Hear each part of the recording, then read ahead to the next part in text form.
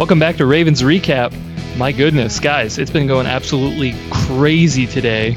I love what listener K-Fish was saying. He's like, this is like our crack because we haven't had football news since the start of the XFL, which was, over a month ago. And now that the NFL is back, man, woo, it's back with a bang. Did we ever share with the pod our little excursion to check out the XFL? Did we get a chance to share our thoughts on that? No, we didn't actually. We just we mentioned that we went, and if you wanted to hear more, let us know. No one asked for it. And now it's on hiatus. Unfortunately, thank you to COVID-19 for doing that. Yeah, this has been a hard time for sports. I haven't turned on SportsCenter or anything the last couple of days, but I imagine they're feasting over all this NFL news. The NFL did not disappoint today. No, I mean, quite a lot of high-profile moves today, a lot of which were unexpected, some made by the Ravens. I mean, the Calais Campbell was broken Saturday, right? That news was Saturday? Actually, that was on Sunday. Yeah, so that we knew was going to take place at the start of the league year, but Ravens made some other splash moves today, which we'll talk about, and I guess we'll talk about some of the other ones, because some of them, those moves have direct impact on the AFC North as well, so certainly a lot of sports news to whet our sports-starved appetites today. So yeah, Calais Campbell, I mean, the news broke Sunday on that one. I don't know about you guys, but I was extremely surprised that DaCosta made this move. I thought it was, when we had our free agency episode, I think we all kind of had that name on there. We're like, oh yeah, Calais Campbell would totally fit in the Ravens organization.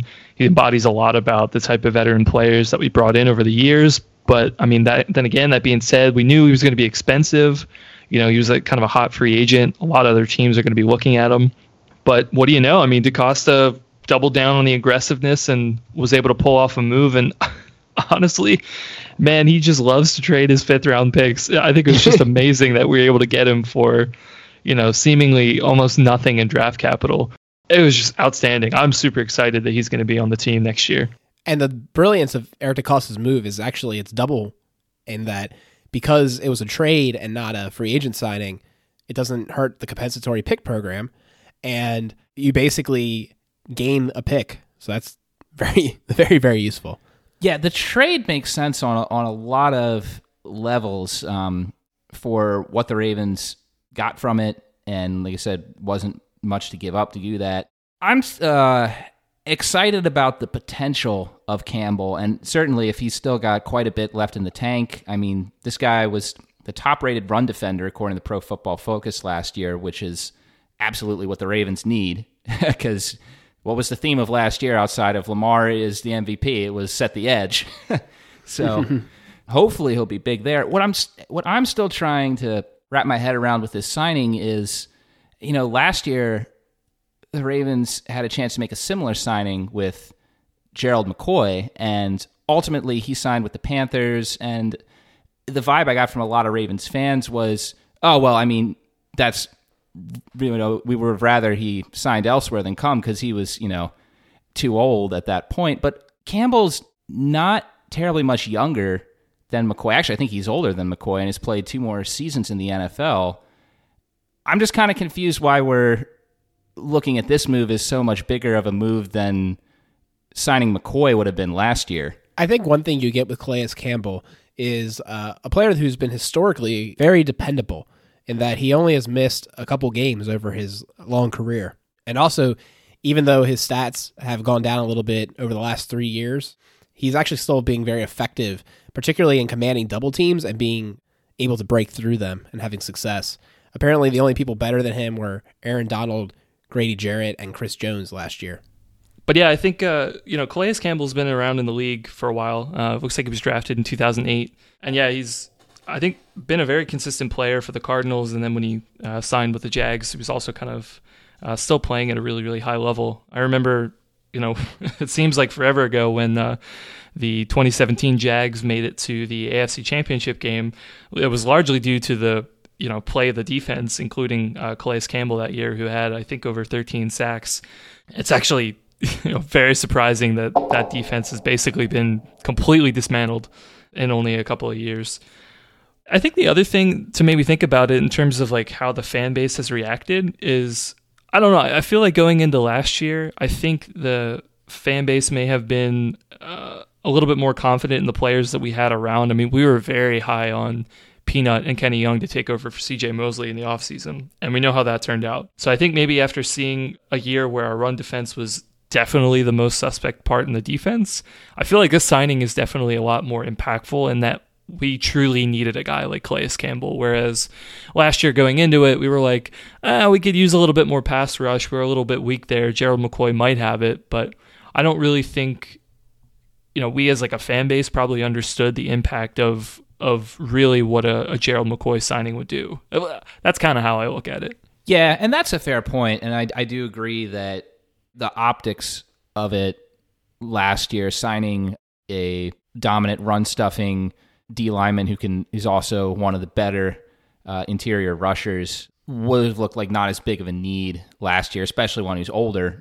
Campbell's going to be 34 when the regular season starts. Excuse me. If he comes in and he does what his full potential has been, that reliability that he's had throughout the years, and that being able to take on double teams, like you guys said, yeah, that's what was missing last year.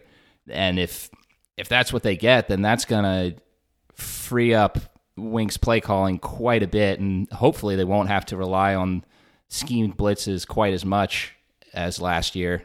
As we saw, that was a really big problem, and a problem that is a big thing they're trying to tackle this offseason. I think the other thing to keep in mind, too, is that Calais Campbell has had an absurdly high snap count pretty much throughout his career.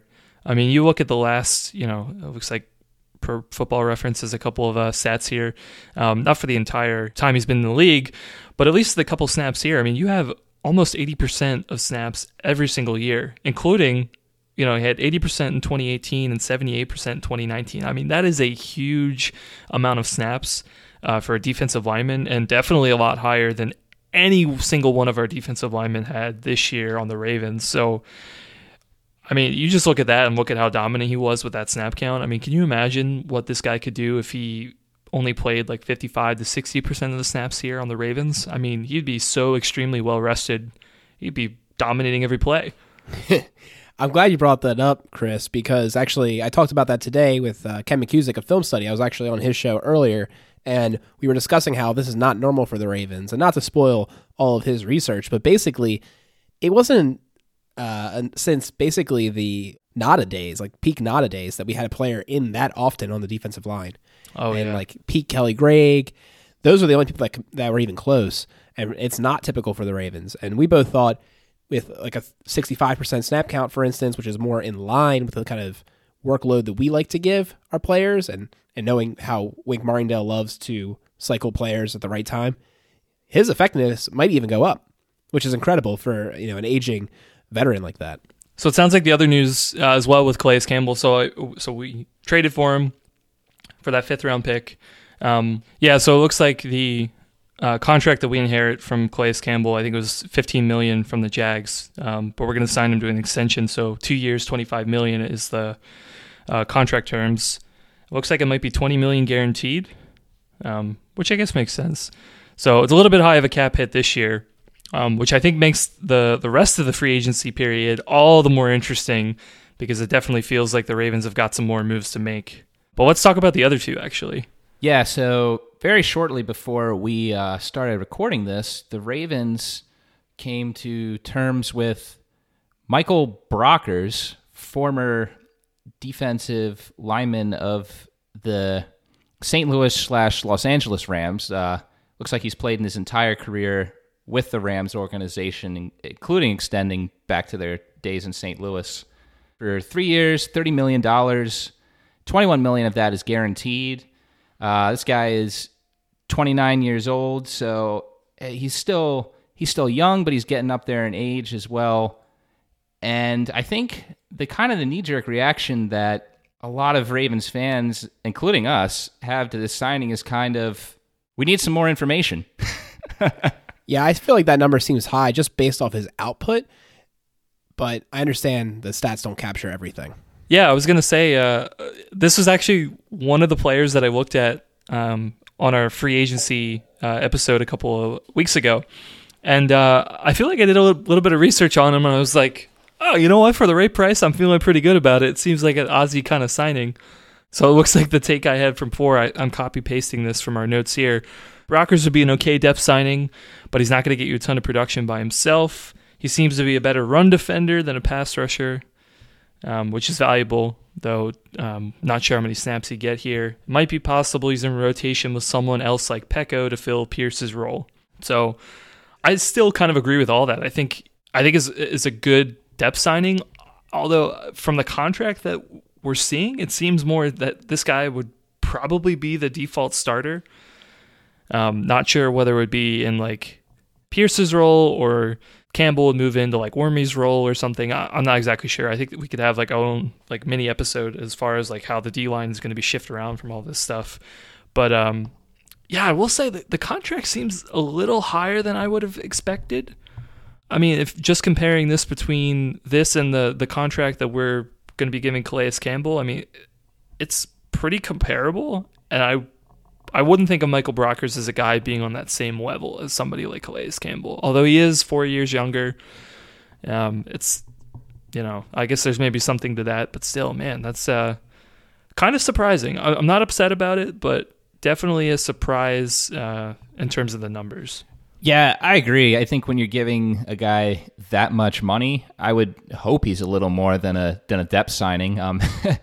Yeah, that is a big hole to fill if Michael Pierce is truly going to be gone from this team.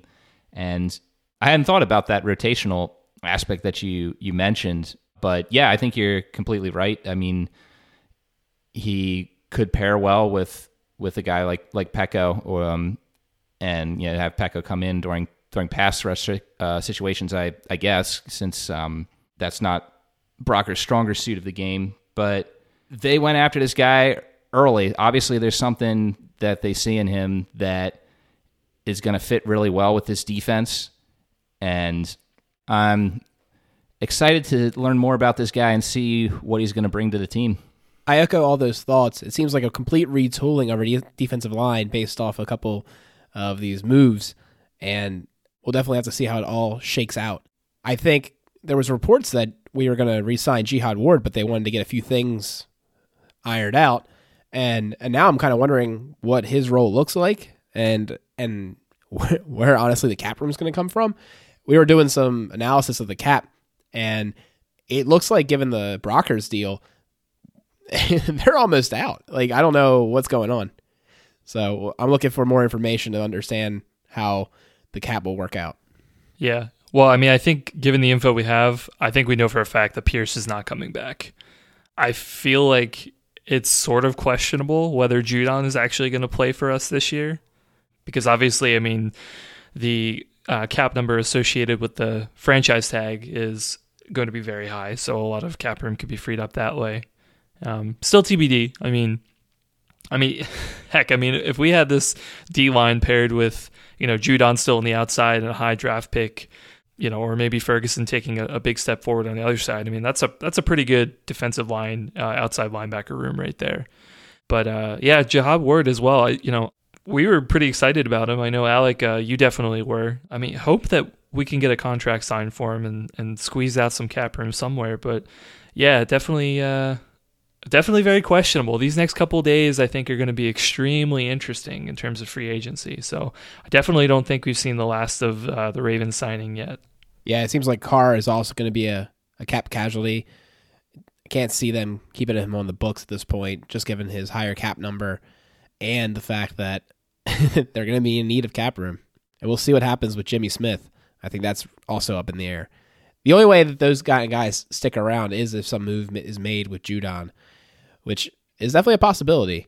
Well, we already saw the first of the Ravens doing some cap savings moves today in a move that's been a little bit controversial already, based on some things we've talked about and hearing some Ravens opinions on the radio while driving home. We've been hearing rumors about it, that it might happen, and Hayden Hurst did get traded today to the Atlanta Falcons for their second-round pick, the Atlanta Falcons signed Hurst because they had just let Austin Hooper go, who broke the bank in Cleveland, which is another interesting move I guess we'll talk about. But I think we got to talk about Hurst going to Atlanta first, because you got listeners know Hurst is a guy who is, a favorite of ours, especially Chris's. It's kind of some mixed feelings, right, guys, seeing Hayden Hurst get traded? Yeah, it definitely does. It, I mean, you're right, Peter. I mean, we had seen the news. I mean, we saw it last year before the Jalen Ramsey trade. There was some speculation that we had offered Jacksonville Hayden Hurst and like a first-round pick in exchange for Jalen Ramsey. We know that didn't happen, but it was kind of like the first seed in there that we might trade, number 81. And I think it came up probably about a week ago again. They were like, oh, Jacksonville's still looking for a tight end. Are the Ravens still going to trade Hurst? And coincidentally enough, this was actually tied to the Calais Campbell trade. So I think, let's see, the 5th-round pick that we got from Campbell ended up going to Atlanta for Hurst. So Jacksonville was actually somewhat involved in this trade, ironically. It feels bad, man. I mean, we talked about it at length. Hurst was one of those guys who just felt like he was really, really good. He didn't have a whole lot of opportunities playing behind a guy like Andrews, who was just so good. And, playing behind Nick Boyle, who is just an absolutely amazing run blocker in our scheme. So he is not going anywhere. So I feel bad from that perspective of, I know he's going to be a really good player. Unfortunately, not for the Ravens. It feels bad, man. It feels bad that the Ravens had to clean out the Hurst locker. So, but I wish him all the success with him in Atlanta, unless he plays against the Ravens, in which case, I don't know, I just hope he sits it out. I don't wish him to get injured or anything. I just don't want him to do anything good against us. Well, he definitely seems like a favorite of the locker room. Ingram sent out, he's going to ball out. Marlon Humphrey told him to hold it down. Judon and RG3, Stanley, everyone gave him props. People are expecting big things out of him, and honestly, I am too. We were talking before the game, like everyone's going to want to get Hurst on their fantasy team. We all know what he can do, and we know how Austin Hooper was able to benefit from that offense last year before he got injured. So there definitely is a lot of potential for this guy to finally show what we all know is true about him, and that he's a productive player. I will say, for me, I'm kind of glad we made the trade now, because his value, I think, would only decrease over time, as we only had less years of, I guess teams have less years of leverage, if that's the right term, on his contract. So it's one of those things, it had to happen. We were never going to re-sign him. That was clear. He was going to be a guy that left, similar to a Ben Grubbs many years ago, where he's a good player, but Yanda was on the team and we had to make a choice. Similarly, we had to make a choice with Mark Andrews, and he was probably going to get the short end of the stick there. So here we are, at least getting some value out of him. And I mean, the thing is, we got a 2nd-round pick for this guy. You know who also got a 2nd-round pick for a player? The Houston Texans, for a guy named DeAndre Hopkins. You might have heard of him before. Yeah, the number one, or arguably number one, number two wide receiver of fantasy football for the last 3 or 4 years. Not even fantasy football, just I think the football. The only wide receiver in the NFL I would rather have than DeAndre Hopkins right now is Michael Thomas. Right. And you can make the case that DeAndre Hopkins is better than Michael Thomas and just has never played with a quality quarterback. It's incredible to me that this trade happened. It came out completely out of left field. I didn't hear anything about Hopkins publicly having any problems with Houston. So I don't even know why this even happened.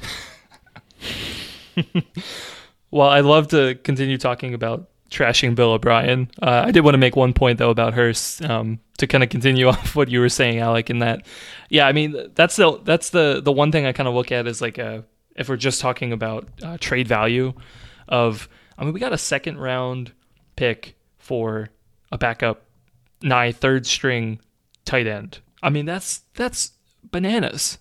Can you imagine how many other teams would love to trade their 3rd tight end if they have one for a 2nd-round pick? That's absolutely bonkers. You know, I think it's also kind of funny too, because when we drafted Hayden Hurst in the first round, a lot of people were just like, oh, like you can't take a tight end like that early. Like you can get one in the third. And then we go around and get Andrews in the third round. People were like, oh, see, you know, you didn't need to draft in the first round.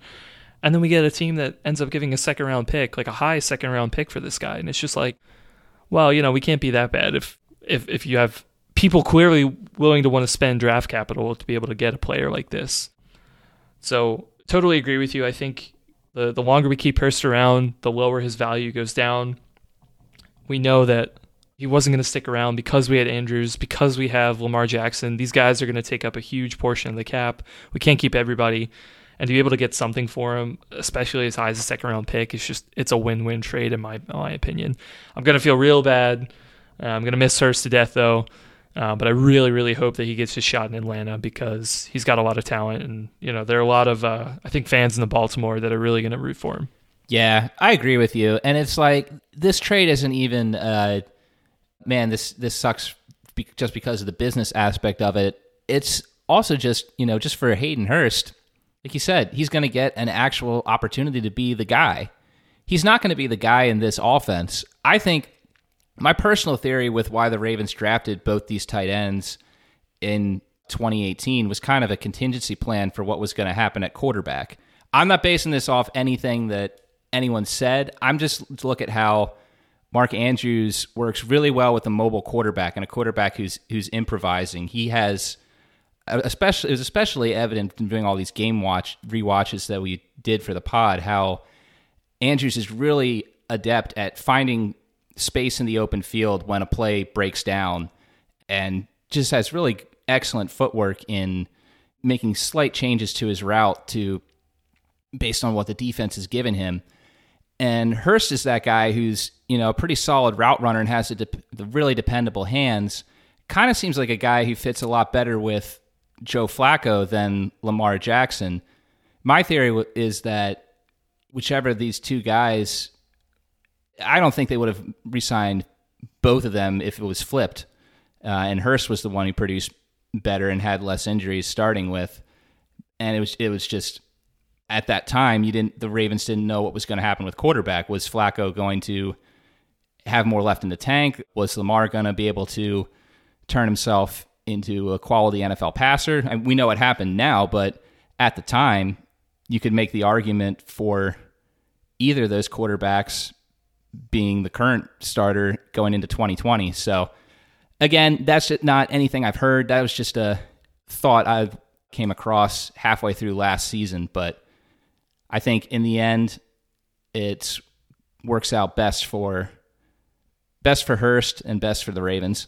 That's definitely an interesting take. I mean, I don't disagree with it. I think it's actually pretty interesting. Unfortunately, the only data that we really have is that Andrews did play with Joe for a couple of games. I can't remember off the top of my head what his stats were, but obviously Andrews didn't really blow up until the season with Lamar. But he had a promising rookie season. But the flip side is that actually we didn't really get to see Hayden Hurst and Joe play together because of Hurst's foot injury last year. So I don't think we're ever going to know the answer to that question unless by some really weird stretch of events, Joe Flacco gets traded to the Falcons and something happens with Matt Ryan and Matt Schaub, and we see Joe and Hurst playing together again. I have no idea what the probability on that would be, but maybe it's possible. Yeah, it's hard to say, but I do think it was an interesting take, Peter, just because, as we know, they were all rookies together, right? So, it makes sense that Mark Andrews would get better over his rookie season with Lamar Jackson when he came in later in the season, right? So it makes sense. I get what you guys are saying. Still bonkers to me how amazing that draft was. I mean, we talked about it last episode, but that draft was so good. And it might get better. Yeah, we'll see you again in the second round. Can you imagine what we get for that second round and the fifth round pick from the Falcons? Well, the fifth round pick's already gone, but I think in the second round pick, I wouldn't be shocked if we get a wide receiver because there's a lot of wide receiver depth in the second round. And especially considering the wasteland that is the current free agent market for that position. I was going to say, I don't know. There might be a weak free agent market for receivers, but I don't think it's stopping people from talking about whether we bring on Stephon Diggs. Oh my gosh, he had a few tweets again today. I think that's why they're talking about it. King mystery tweet. Well, hey, if we got Stephon Diggs in Baltimore, I'd be thrilled. He'd be drafted high for me in fantasy yet again. Ride that wave. I would make sure to drive up that price, and I would not be thrilled. Yeah, I wouldn't. Yeah, I don't. Yeah, I don't know. Especially after knowing the Campbell and Brocker signings, it's like, where's this cap going to come from, guys? We can't we can't afford to bring Diggs in if unless you drop like $10 million off his cap hit or something. Oh yeah, there's no way of actually bringing him in. Not at this point. Yeah, I mean, we looked at who might be some cuts for the Ravens, and like one guy that kind of looks like a possibility would be Brandon Williams, but he has not that much cap savings this year. More so next year. I could definitely see it happening next year, but this year not so much. So I don't know. I really don't know where they're going to get this cap room from. I guess we'll find out. Yeah. Well, actually, that brings us to one. So, in addition to Hayden Hurst, we heard some other news from the Hurst locker. So, James Hurst, longtime guard for the Ravens, although not as long as Marshall Yanda, who we talked about last episode, was also released. So, that saves about almost $3 million in cap room. So, it's something. So, but honestly, I mean, in my opinion, with James Hurst, though, it kind of was a no-brainer move. I mean, he was really... in my opinion, he was really it's supposed to be a depth guy for the Ravens. I think it was pretty telling when Skura went down and, we didn't move Bozeman inside to center to put Hurst in the line. We really just plugged in McCary. I mean, in my personal opinion, I think that was probably more about how the Ravens viewed Hurst and that they really wanted Hurst to kind of be a backup to be able to step into tackle or guard on like a short-term basis, but not for him to actually play significant snaps. Now, whether there's anything to back it up or not, like I'm not sure. Again, that's kind of just my take on it. I mean, another take could just be that they thought McCary was really going to be that good at stepping in and backup center, so that's why they had him start. But I mean, at the end of the day, when you look at it, I mean, paying that much money for a backup tackle, backup guard doesn't really seem to make too much sense. Especially with all these picks that the Ravens have.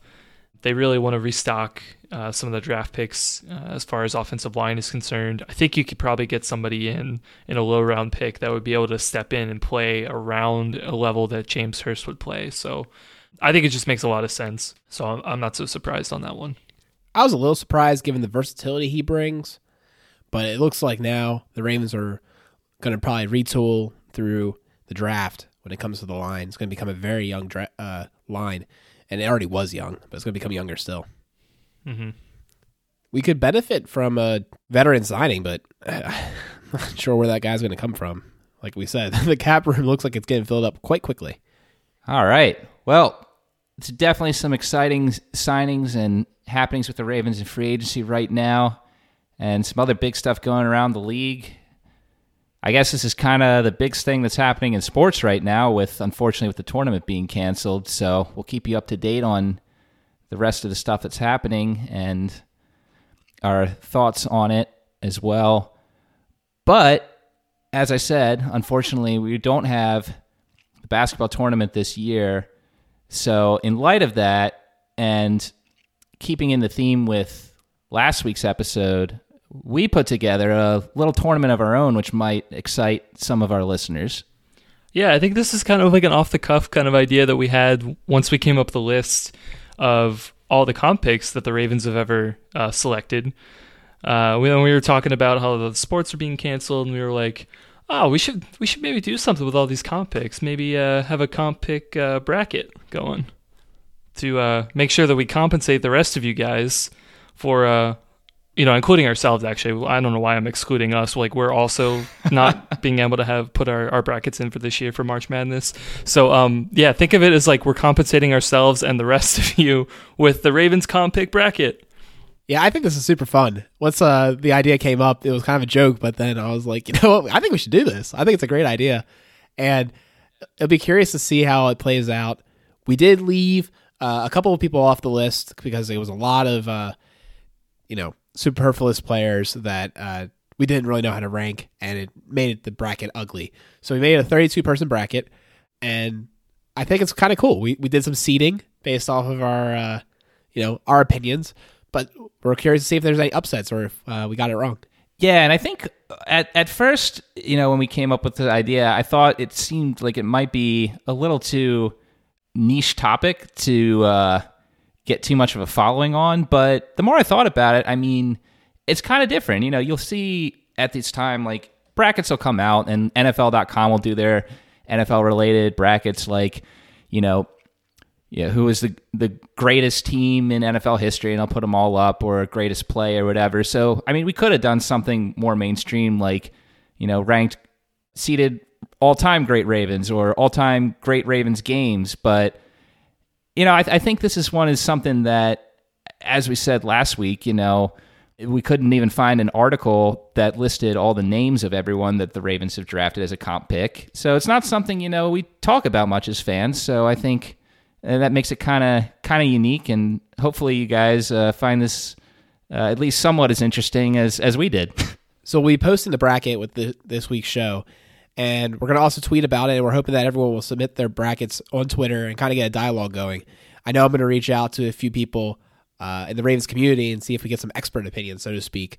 And it'll be fun to compare them all and see what the results are. And as always, we know that whenever the brackets come out, everyone has their opinions on who's underseeded, who's overseeded, who is gypped. If for some reason one of the guys who we left off is a guy you really thought should have been in the bracket, or you really don't agree with, I don't know, Prescott Burgess being a 30 seed, he's really gypped, which really should have been, up there like the, 24, 23 range, we have no problem with you filling that void where you need to just angrily rant on Twitter to the selection committee about how they underseeded teams or overvalued teams. Just direct that to us. We'll take it. We'll enjoy it. So I'm excited about this. I think this will be some good, lighthearted fun to kind of take people's minds off of the other stuff that's going on right now, and just something to kind of just lighthearted to ease your mind in some times that have been tense for some people. Yeah, I think it would be great. I would really love for somebody to tell me why there needs to be an upset in this one. I mean, I think there are a bunch of lower seeded players in here who I think there could be some interesting arguments for. So I'd love to definitely hear all the different opinions from people to see which players they're most fond of and why. So it's also, another great way to just talk about some of these guys. A lot of them later round picks. I mean, obviously, comp picks are only for the 3rd through 7th rounds. So they're all late round picks. I mean, some of these guys are more well known, some of them not so much. But I mean, all of these have been, mostly good players throughout the Ravens' history. They all have a story to tell. And so it would be great to hear some more stories that we may not have heard of on the pod. So yeah, get these picks into us. Enjoy Ravens comp pick March Madness, so to speak. Maybe not the best substitute in the world, but who else is providing brackets? We make do with what we can right now. With that, we're going to wrap up the show.